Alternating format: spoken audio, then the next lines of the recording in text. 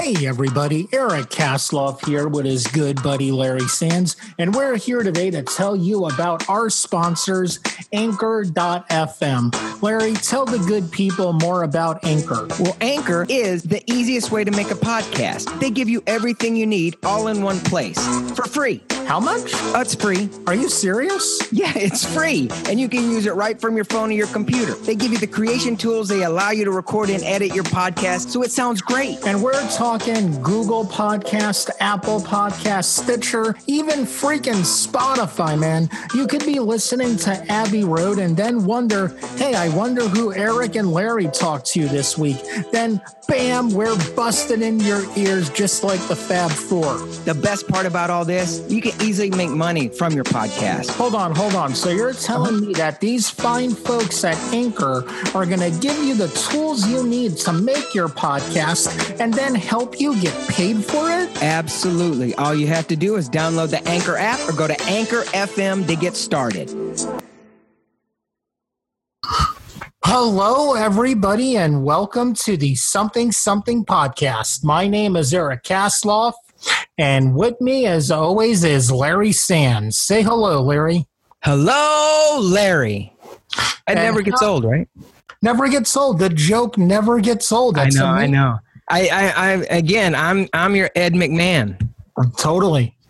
Yeah, I think we would have made a great vaudeville act. Say hello, Larry. Hello, Larry. Why you? So, Larry, I hear you're the manager of a baseball team. I am? Well, you know. Oh, yeah. No, I am. See, I'd be horrible. I'd be like, what? You're like, you would be horrible at this. Forget what I said. We are not going to be a vaudeville team. Right. What's Jay-Z say? Oh, grand opening, grand closing that night. They kick us out. All right. So, Larry, how has your crazy life been in the past few days? Crazy. Oh, wait, you already said that. No, it's been crazy. Back in Texas, got back, last week. We took a tour of the west of the Rockies because we came up Route 66 through Flagstaff. And I've always wanted to travel down Route 66, but I want to do it like the show. I want that Corvette. You know what? We need to do a Kickstarter like that. Hey, listen. We want you guys to give us money just so we could go driving. And talk on the radio. Anything. We just want your money. Right. Yeah. Eric, you're not supposed to say that. Never mind. Whatever. But no, man, everything is good. Let's see. Back at work, which is always good, making money. That's always fun. Can we talk about what we were talking about before we came on air? Which was? About your script. Oh, yeah. As of right now, I am about to submit Hillsborough Road to the script to Hillsborough Road to a bunch of film festivals. Mm-hmm. I'll be doing a video on my YouTube channel about why I'm doing this. Nice. And the main reason is to get buzz going. A lot of them are in October, so hopefully I'll get into at least 2 of them. Then I could, when we start approaching people, we can be like, hey, this film was selected by... Right. 2 film festivals or so on. Would you be interested? And actually I think this would be like really cool topic to talk about too, is whether to go for one big film festival or all like a bunch of little ones. And I say little ones, that I don't mean to, not insulting them, but let's be honest. I loved being in the Brightside Tavern Film Festival. It was the very first one. Her name was Samantha got into, but you compare that to a Sundance or a Slam Dance. The Brightside Tavern is a smaller film festival, Oh, yeah. There's in sports, there's the New York Yankees, then there's the Milwaukee Brewers. Fine baseball team, the Milwaukee Brewers, but you're not going to see people in Japan wearing Milwaukee Brewers baseball caps. Right. You're going to see a lot of Yankee ones. Right. Exactly. You know, it is funny because I just got, you know, it's our last guest. It was Melissa, right? And Sean's episode went up, and a bunch of Sean. You know, one thing that all our guests, and this impresses me a lot and gives me like inspiration. All our guests have regular day jobs, but then once they finish their day job, they have their really passionate creative job. And you know, we've been really lucky to talk to a lot of our guests that have been passionate both about what they do in the real world. I'm quoting air quotes, right? In the real world, right? And putting that same passion into creativity. Yes. And tonight's guest is he is, how should I put this? A great example of that. Yeah, but I don't think he ever sleeps, I think, is from what I well, first of all, our guest this week, he is an attorney, he is a writer, he's an author, and then he also owns a publishing company.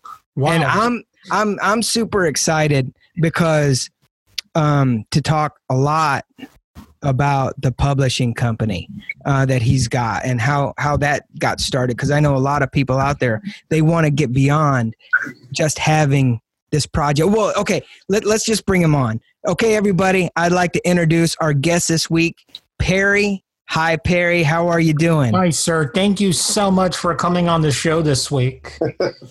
Thank you, Eric and Larry. I appreciate it. This is really fun. I've enjoyed the first 10 minutes. Really good. Thank you. Well, I tell you, let's get right into this. So, Perry, where are so you're an attorney, correct? I am. 38 years. And for 8 years? 38 years. 38 Whoa. years. I was going to say for 8 years, 38 years. What, and I've always kind of wondered about this, what do you need to have to sustain being an attorney for 38 years? You have to like that little narrow area of the law that you practice, and that's the key. You don't try to do all things to everybody, for everyone. You don't try to practice family law and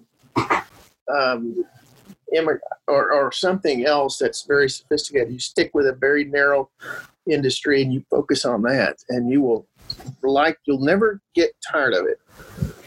Wow. And that's just great advice for any career or profession. You know, find your niche and just stick to it till you're the best at it, or, you know, till you know it better than anybody.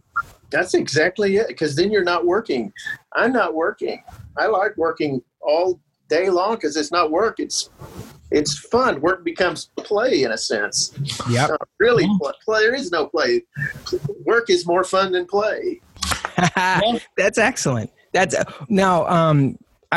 is a great, because as a filmmaker, in my point of view, and Eric, you may think different, but I think as a filmmaker, you have to know unlike what you just said, it's very true that a director should stay in his lane, or, you know, an editor, producer. But I think as an indie filmmaker, and I don't know if there's such thing as indie lawyers, but as a filmmaker, you kind of need to know how to do it all, at least when you start.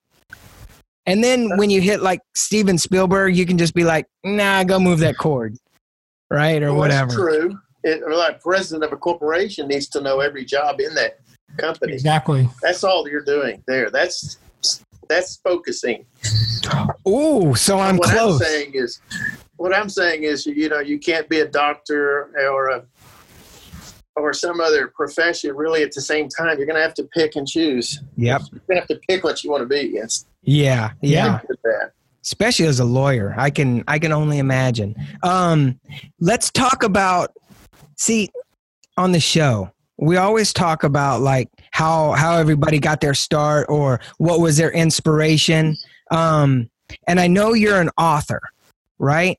So, what came first? Was it wanting to be a lawyer or wanting to be a writer or another creative type? When you were younger? Well, I knew I liked writing because I was writing it when I was in middle school. And then when I got to college, I didn't know I was going to go to law school, although I was attracted to law. I wrote on the newspaper staff at a college that did not have a journalism degree. Oh. And I liked doing that for 3 years. Where did you go to college? It was Texas Wesleyan University. Okay. And I did a lot of features every week that you got paid. And you know how we had no money in college. It was a great little job. And so I liked writing, and I liked writing before that. And then I decided to go to law school. And there you have to really know how to write. And then I got out and began handling cases. You have to write. And then I liked appeals, which is writing. So it all fit together. Whoa. That's cool. Is being an author almost the same, or actually is being a lawyer almost the same as being an author or a screenwriter? Because you always have to, don't you have to set up a case and kind of like direct where you want people to go or how you want it to read? Yeah, I think they're different professions, but I think there's some good lawyers that have written good books because they have really interesting stories. I was about to say, John Grisham started as a lawyer, correct? That's it. Yeah. And that help. I think that helps. Except you're not trained to do fiction writing. They don't teach us to do fiction writing particularly. They do us to do factual writing based on the facts. And sometimes fiction is not that at all. It's all character development, plots, pulling all that together. It's just none of that's taught in law school. Wow. But it comes in the sense that you learn how to write, and the courts want you to be clear, and they don't want all this flowery language that goes on forever. They really want it clear and simple. So that helps in writing.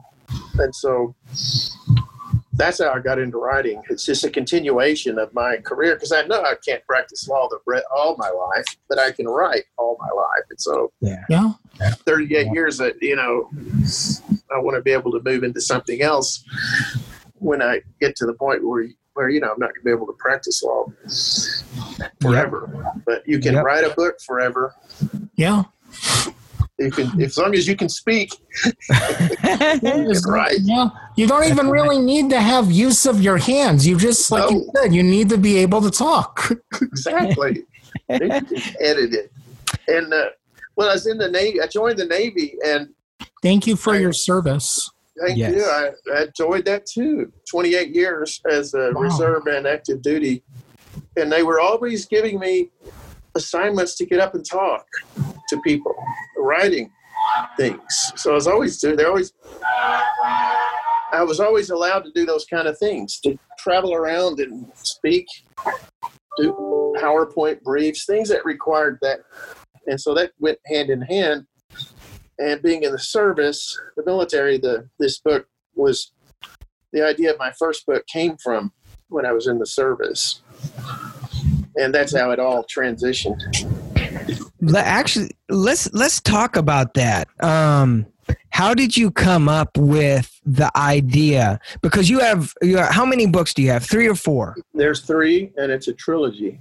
Yes. See, that's super cool. Well, I have 2 questions. First is, how did you come up with your first book? And then the second one is, did you know it was going to be a trilogy? No, I didn't know it would be a trilogy, and how I came up with it, you won't believe it. One day you know how you put your name in the internet to find out what shows up? Yeah. Oh, no. Yeah. My name came up in afro.com. What? Exactly what I was thinking, and I wanted to know what I was doing in there. And I searched it, and there was this black journalist, the first credentialed African-American journalist commissioned by the government to go cover World War II in Europe. Wow. He was put on a ship in England. He went to the Mediterranean. He went into Africa. Then he went into Sicily, covered the Tuskegee Airmen. Then he went into Italy. Then he went to England. And then he went into the Normandy invasion and covered all. And then all the way to Germany. Wow. And he retired in France. He's it's very obscure. If you go to Wikipedia and look under the name Ollie Stewart, that's fascinating. They should do a movie about this character. Yeah. About this man. He's not a character. He's a real man. And he stayed and died in France in 1977. Wow. Now, he interviews a man named an African-American private by the name of Perry Cockrell. That's why my name came up in Afro.com. Okay. A black soldier who fought on the fields of Normandy had the same name as me. Wow. I discovered that my family name comes from the Normandy area of France. Whoa. I married a lady from France, and I have a 2-year-old daughter who's half American and half French. So I think all this was somehow tied in. There's no such thing as coincidence. Yeah. No. I think that. And so I followed Ollie Stewart's life, and I put this in a book and fictionalized it about 2 African-American soldiers in Alabama. They go to war. One of them accidentally shoots the other, and he's put on trial, and they just thought it was an accident. But the trial blows up, and it starts looking like an intentional act, like a murder. And I don't want to tell you any more about the book. Yeah, this whole thing blows up in the prosecution's face, and these black journalists, which are fictionalized, then grapple with how to cover this story, which they don't want to cover, all of which is fictional. It's designed. What time period is it set in? Modern or? 1945, right in there. Okay. Oh, wow. Wow. Yeah, I'm hooked. Well, that's my favorite period of history is the 40s. Well, and I cover the black, so I use the book really as a partial information tool to track the contributions of the black soldier. These black journalists, there's 3 of them in the book. They go around looking for stories about the black soldier, and I highlight that on a factual basis. Of which, did you know what the most dangerous mission in World War II was done by African American soldiers? The most dangerous mission of World War II, and this is interesting now, the commemoration of D-Day going on right now, the most dangerous mission ever given to a unit was given to an African-American unit that had never gone into battle. Wow. Do you know that? You know what that was? These were the men that had to go on the beaches of Omaha and all the others and install what they call the barrage balloons that were designed to stop the planes from attacking them. Oh, wow. Installed many of them under direct fire in the most difficult circumstances that you can imagine. And it's stunning. And this is a story that's not told. There's no movie about this or no nothing, but there's a pretty good book from a lady in Paris, France, who I met, who wrote about them. Wow. Whoa. Arguably the most difficult mission in the entire World War II was given to an African-American unit that had never gone under fire. Unbelievable. That's incredible. It sounds to me, Perry, that you are a bit of a historian. Is that correct? I am now. I don't think I was before, at least on that subject matter. But I think a good writer becomes, and maybe Eric and Perry, you may agree or maybe not, is I think once you start getting into like trying to do time periods, writing about time periods or specific I guess a moment in time, which would be a time period, but you try to like absorb all that you can to try to understand, right?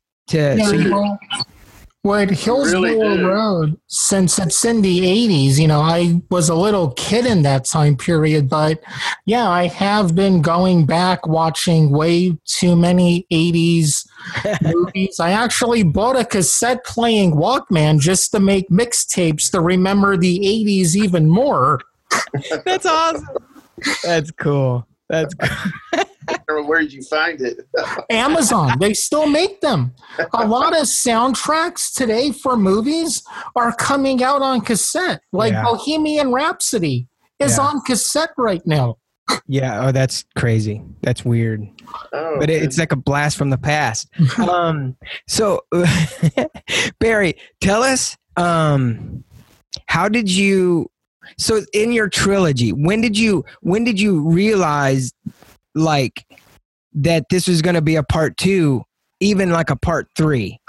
It took 2 years to write the first book, which is 500 pages, and it's been serialized into a 4 little mini book illustrated series. But once that one was over, I couldn't stop with the story. I wanted the soldiers come home. The soldier that shoots the other one goes to work for the newspaper for the man that covered the trial. They give him a job. And the second book is about the meaning behind the second book is this man experiences post-traumatic stress syndrome. And so a lot of the things that he reads about and visualizes, he dreams about in his mind, and he begins to confuse reality with dreams and that kind of thing because of that scenario. So there's a lot of moving parts in the second book. And I'll move into the third book, is that the one that came out this year is the female journalist Tatiana is a journalist who covered World War II also. So the third book is about Tatiana and all them reading books. Tatiana reads Mark Twain's Joan of Arc and some of these other Hemingway books, and she falls and hits her head, kind of like Mark Twain in the Connecticut Yankee book. Oh, okay. And she begins to dream, she begins to dream things and confuses reality with dreams. The newspaper is given this mysterious script, or this script to put on a play, and the play's called Fake News. And it's to make fun of what's going on today. It's about the fictional overthrow of the Alabama governor by the deep state because their candidate didn't win. and so they put on this play that only on the grounds that it's fake, that this could never happen. The FBI, the CIA, and all these people would never act like this. And they said, of course they wouldn't act like that because it's not true. It's fake. But what happens is the play takes over and becomes reality in the book, and she becomes Joan of Arc, and she rescues the deposed governor who's symbolic of Trump. Oh, wow. The liberal journalist realizes there's no rule of law. There's a presumption of guilt. The Russians have taken over Alabama, and there's a big war, and they're fighting, and all this stuff intertwined. Wow. And she rescues the deposed governor but it's not. Don't give away too much, man. I want to read the book now. Actually, this sounds a cross between Willy Wonka and the Chocolate Factory, Alice in Wonderland. And there was an episode of Star Trek The Next Generation with Riker where he's doing a play, acting in a play, but then he's the real character in the play. Then he goes back to being him playing the character. That's awesome. That's a good analogy. You know how, and both of you question, guys. Can someone, who's hears about the third book, can they just jump into the third book without reading the first two? They can, because I put a long intro to get people up to speed. But there's a whole lot of nuances in the third book that apply to the first and second. So if you really read the first and second, the third one would make a lot more sense. I get it. So it's like you can get into the third book and enjoy it, but to really get it, you got to read, like with anything, you got to read the other two. Exactly. And that's why I think that the future of these, the first book was cut into 4 little books illustrated. I think I'm going to cut the second one into 2 books and make that part 5 and 6. I'm going to cut this third one into part 7 and 8. That will force everybody to have to read it from start to finish. Nice. Yeah. Now, where can you pick up your serials? Oh, they're okay. All of them are available on Amazon, but this company of mine, which is going to has a website. It's not very big, but it's getting better. It's going to go live on Thursday. We'll have all that. And this publishing company I set up 4 years ago was really because I didn't want to give up. I guess I just wanted to keep the rights to the book. I didn't want to give them up. I didn't want to go through the traditional publishing, which takes all the rights and the royalties and that sort of thing. Exactly. So I have contracts. I began looking for other authors to make contracts with them. I have 2. And then I take other authors and I'm promoting their books, new authors, promoting mine. And then I have one contract now, the other one, and working on another one. And so I'm literally have real contracts like a traditional. They are getting paid or will. And they better, and they are to produce the book. Now, it's a little different because a traditional publisher won't do that. They'll do that with Ernest Hemingway. They'll give him in advance. So I have to be very careful on this because you're testing out a new product. But this is something that I'm trying to develop new authors, promoting new authors, and then that's what I want to do with this new because I realize the day's going to come. I can't go to court forever, but I can do this. Yeah. So what we're going to do is when the show goes live, your company's webpage, will be the link we put in the description. We won't put the Amazon up next week. We'll put yours up. Okay. That way, every time we have an author on or a filmmaker or whatnot who has their own way of selling their products, we always tell our listeners, skip the middleman, go right to the source and purchase it, support the artist. Okay, yeah. Some of the authors have their own website, so my site will take you directly to their website. So it promotes them and promotes their own website as well. Nice. Now, how did you, and if you're anything like an independent filmmaker, which I think authors really are, what made you decide, actually, my first question is, tell us about, what were some of the situations that you've had dealt with publishers in the past? It sounds like you have. Not to a great extent. I mean, I've talked to them and I've met with some, and I did approach some of the traditional ones, and I actually had one that, gave me, I've looked at drafts of contracts and they're just way too burdensome. And me being an attorney, I can't even. Hey everybody, Eric Kasloff here. Just want to let you know that today's episode is brought to you by Audible.com. Audible.com has more audiobooks than I could count, and they're going to give you a free 30-day trial. All you got to do is click the link in the description or go to the URL audibletrial.com/something and you get your very own free audiobook. So, Perry, I'm glad you brought up the traditional publisher because it sounds like you've had your share of not so happy moments with these traditional publishers. No, I never really approached them on a real sense at all. I did inquire, but I did. All 3 of my books have music in them. And they're all Todd Rundgren songs, but I had to approach them to get license agreements. And I got Simon & Schuster, a big license agreement to cite some of this World War II information. I had cited some information I wanted to make sure, so I had a license agreement. And I worked, got to understand them a little more, but I never really approached them in a real sense, because I wanted to be the owner of these. So, and then I did look at some others, and then there are self-publishing books companies that want you to put up money. They call it a vanity press. Yeah, you just pay them and they'll publish. I wasn't going to do that, and I did talk. And then I did look at traditionals. You have to have an agent. It's not easy to do that, and I really didn't want to pursue that. I guess I didn't want rejection. I wanted to write a book, and I wanted it out there, and I didn't want somebody saying I couldn't do that.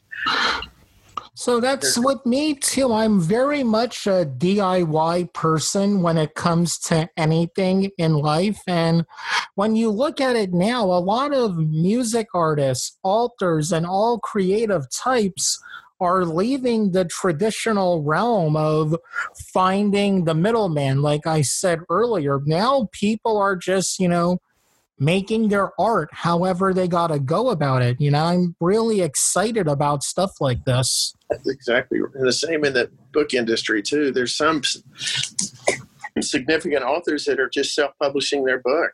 They don't need a traditional publisher. You just fix it and it's available online, and they've cut out the big guys. I mean, there's advantages, pro and con to that. But it's a big industry.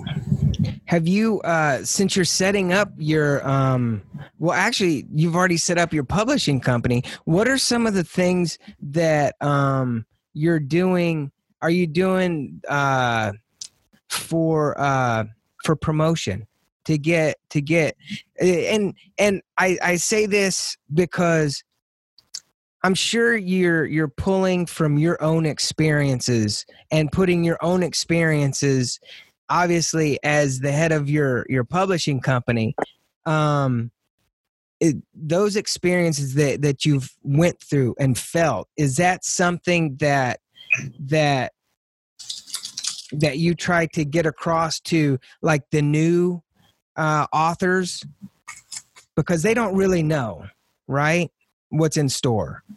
Yeah, and that when you say publishing company, that implies that there's a big building with a big printer out there printing. That's right. not what I do. It's just named a publishing, and it's essentially nothing more than creating the book, and then it's selling it through Amazon and direct sales as this new website. So I set it up, but I didn't begin to work it on a real sense until somebody finally told me. He said, if you are working on something and you're not making any money in it, that's not a business. That's a hobby. Yeah. You have to run your hobby like a real business. So that's what I've begun to do, is turn this into a real company, getting a real contract. Got an author to agree to one. The book's going to come out in September. Then I get mine. And then as far as promoting it, there's a PR company that is going to run the website. They do analytics, and we're going to begin promoting it. And so that's where the future is promoting these authors and others. And if I can get the ball rolling, I can get, more books, etc. Absolutely. That's where the goal is. So yeah. You just helped me. It's been in existence 4 years, but I began to think like somebody to run a business. You have to have a business plan, and you begin marketing, and you begin to like you do your law office. I have to do it the same way I do my law office. It's really pretty much. I know as a filmmaker, we're always like having to do 3 or 4 jobs just to support, our feature film that we're making or our next project. But it's so true, you really have to look at it, because a lot of people just look at it, oh, I know how to make a movie and there's no kind of business involved. And that's not at all the case at all. If you want to make a movie and just have it sit there, that's great and that's fine. But if you want to actually make money and doing... But again, like with books too, technically anyone could write a book. You can just keep it on your laptop and show it to your friends. But then there's the brave people like, Perry and others who take the next step and put themselves out there for the world to see. Yeah. So Perry, so this is a good thing. So for all the people that are listening to the podcast, what would you tell like that budding creative that is kind of on the fence? He's like, yeah, but I have a good job and this and that, but I really feel I can do my passion. I can write a book. What would you tell those people right now? If they want to write a book, they do need to begin writing, and I have to hire an editor, and this last book cost a lot of money. So no matter who you are, your book is going to have to be edited. So you ought to start writing, and do write your passion. But I'll say this: there's tips on the marketing.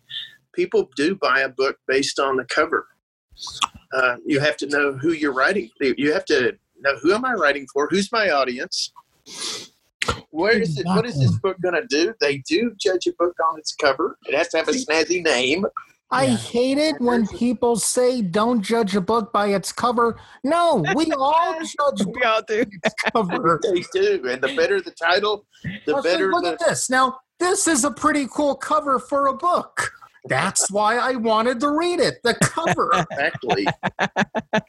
In romance novels, people buy romance novels. Okay, so there's or look at the one of the authors, Sparks, who's written so many of these books. He's writing to an audience that want that topic. So there's a sort of an art to the profession. You have to. It's like being an attorney. You need to be an attorney, and where people have a need, you're providing a service.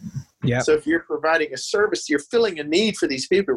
So your book, you can write it and put it on your computer, but your book needs to satisfy the need of someone. Yep. Just like the Star Trek, all of those movies, they're providing a service, a need to the fans. Exactly. Who want that. And another thing I think is knowing your audience. And here's the thing. I do not like Jennifer Lopez movies. So I would never go to see a Jennifer Lopez movie, which means I would never write a Jennifer Lopez movie. If I tried to, I would fail miserably. And great. Again, that's just great. Also, Eric, you just destroyed. destroyed our chances of getting Jennifer Lopez on the show. Thank you very much. She's listening right now, throwing stuff around. I just want you to know. To those guys? I love you, J-Lo. I love you, and I want you to come on. Like I'm saying, if you're a family trial attorney, you can't go and do a criminal case because you'll be out of your element. You won't know the ins and outs of it. Yep. That's right. And I did this too. Many attorneys do the same thing. You get out of law school and you do everything that comes in the door, but you'll get your head handed to you on a platter in one court, and then you'll do well in the other court, and then over time you'll figure out what you're suited for. But if you try to do it all, it doesn't work very well. It's a tough profession when you do that, I think. Yep. Now, would you say that, with understanding story structure, beginning, middle, and end, has your experience as a trial attorney helped you with that? Because, I would assume when you're in court, you need the beginning, middle, and end of your client who you're defending or whatnot. Yeah, when you get into court, you have to have a theme. That's what I mean. A simple theme right off the bat that you tell the jury that this case is about something, just one word, and then you hit them with that, and then you create you put the witnesses up there that support all that. So there's an art to trying a case to be very confident. You're under fire a lot, in some intense pressure with. Sometimes you have attorneys that are really not trying the case. They're trying to destroy the lawyer to keep the lawyer from trying the case. You have difficult witness sometimes. You have difficult judges sometimes that make it very hard to try a case. So you wouldn't believe what goes down in those courtrooms sometimes. And if you don't like doing that sort of thing, you don't need to be going down there. Is it anything like Better Call Saul or Breaking Bad? Breaking Bad. Well, Saul Goodman. Is it anything like that? Because all I know about lawyers is what I've seen on LA Law and Breaking Bad. That's pretty much my knowledge of the law profession. What about My Cousin Vinny? Oh, that's right. Oh yeah, it's like that. You don't have attorneys who act like the lawyer did. Not that crazy, but you do have judges that act like that, and some of the, they can. You can if you get on the wrong side of them, they can be very not very fun. I feel we could do like a whole month's worth of podcast with you of just about rubbing judges the wrong way. Yes, you don't want to do that. You don't want to be on the wrong side of the law or the wrong side of the judge. You don't want to be on the wrong side of the rub. Hey, Perry, how do you, knowing how you approach your trial and your cases and how you prepare, do you do the same thing when you write a book? Do you have it all like on paper or in your head or in your computer, and then you start writing? Do you have an outline? How does that, like, do you have everything ready to go and you just do the book, essentially? Does that make any sense? Yeah, you do the same. Some people, have you ever heard people who mow their lawn? They've tried a lot of lawsuits mowing their lawn. No. They're mowing the lawn and they're thinking, and in there, what they're thinking about is how they're going to try that case, start to finish. Okay. What they're going to say, the jury, who they're going to put on. They do a lot of thinking outside of the law office. And one attorney told me he tried many lawsuits while mowing the lawn. Nice. I could see how that happens, because you go for a walk and you just clear your head and you just start maxing and relaxing with yourself. So yeah. Right. They decide who they're going to put, what they're going to tell the jury, who they're going to put on first in their mind, and then they put it down on paper and they work it similar, same way on a book. But when it comes to writing fiction, you don't know where it's going to end up or what it's about. So I have started, if I have kind of a rough idea of where this book's going to start and where it's going to go, I might start writing it. And you know what? There's no reason to have writer's block. And they keep talking about writer's block. If you have writer's block, then what you should do is sit down and just create an Excel spreadsheet of start to finish, where this book is going from start to finish. You don't need to write, just create an outline. That's what I do. I start with a pen and paper outline, then an index card outline, then back to a paper and pen outline, then I turn my computer on. That's it. Yeah, that's it. That's like you're a screenwriter. And a screenwriter, not an author either. It's also, let's say, like what Larry was saying about traveling down Route 66.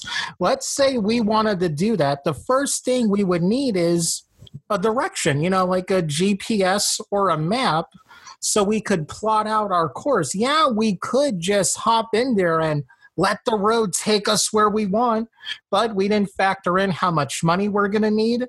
You guys didn't factor in, I don't know how to drive, so I can't be behind the wheel.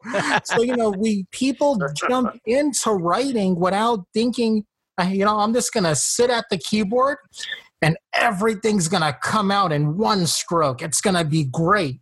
Then they stare at a blank cursor for 2 years and they kill themselves because they couldn't do what they wanted. Exactly right. That's why my first book took 2 years. I just didn't know how to do it. And I had a hard time editing. I'm somebody that has a hard time cutting a book back, and you have to be able to do that. Yeah. And it's better if you have a start to finish and then start writing. But also notice this, you can do that too, and you'll get middle of the story and you'll realize this is not going anywhere. And so you end up changing it. But at least you have something, a roadmap. Yeah.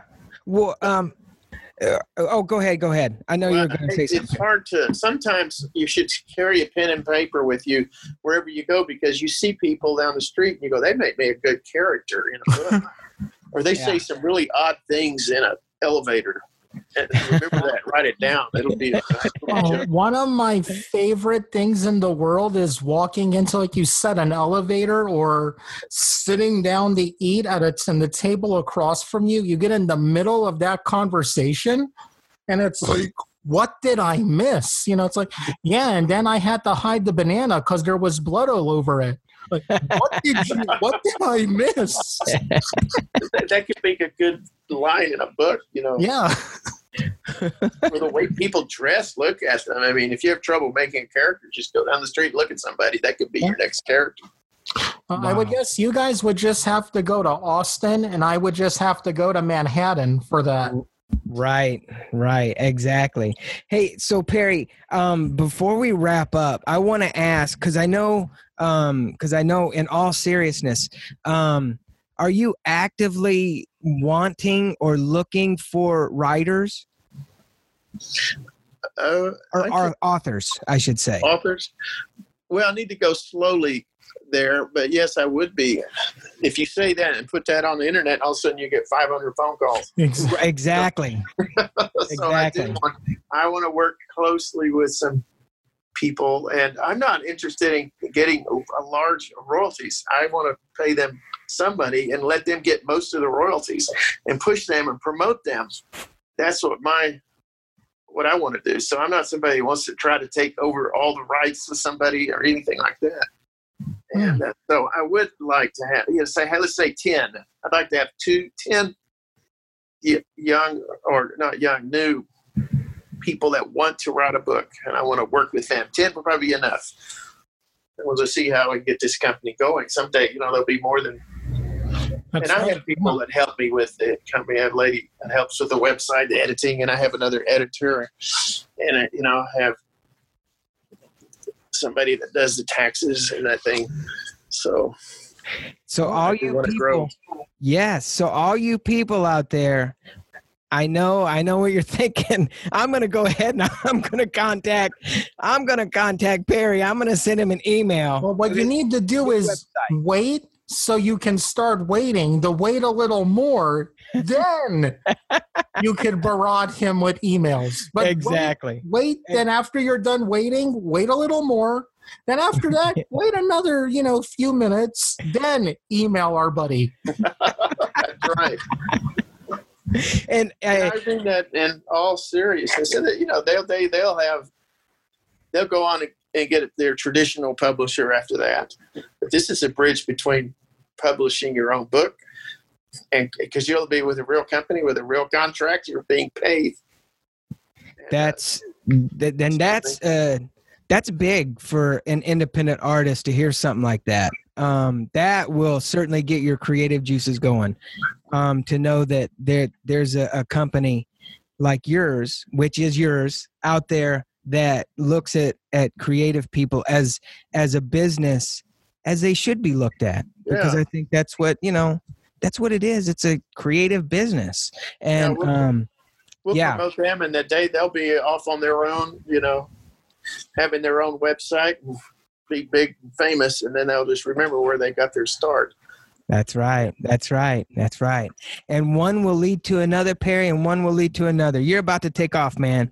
You're about to take off. Right. That's right. Well, everybody, we had a great time talking to our buddy Perry. All of his information will be in the description of this audio. Oh, yeah, that's right. Well, we forgot to mention that at the top. We're not on YouTube anymore, Larry. Oh, we're kind of growing up. Yeah, we are completely on Anchor, which, distributes to iTunes and all that other stuff. So, yeah, in the description of this audio podcast, screw YouTube. No, I'm kidding. I love you, YouTube. I'm sorry. I love you. Oh, my God. So you've done that to J-Lo now, and now it's YouTube. Where does it end with you, Eric? Well, watch this. Hey, Sweden, screw you. The whole country. The only good thing that come out of Sweden was Swiss rolls. And now they're not coming to your house anymore. Oh, no, everybody, in all seriousness, Perry, thank you so much for coming on the show today. And everyone who's listening, go check out, all of Perry's stuff. Order the books when this goes up next week. And just everybody, be excellent to each other. And Eric, everybody listening, be sure to follow us on Instagram @something something podcast.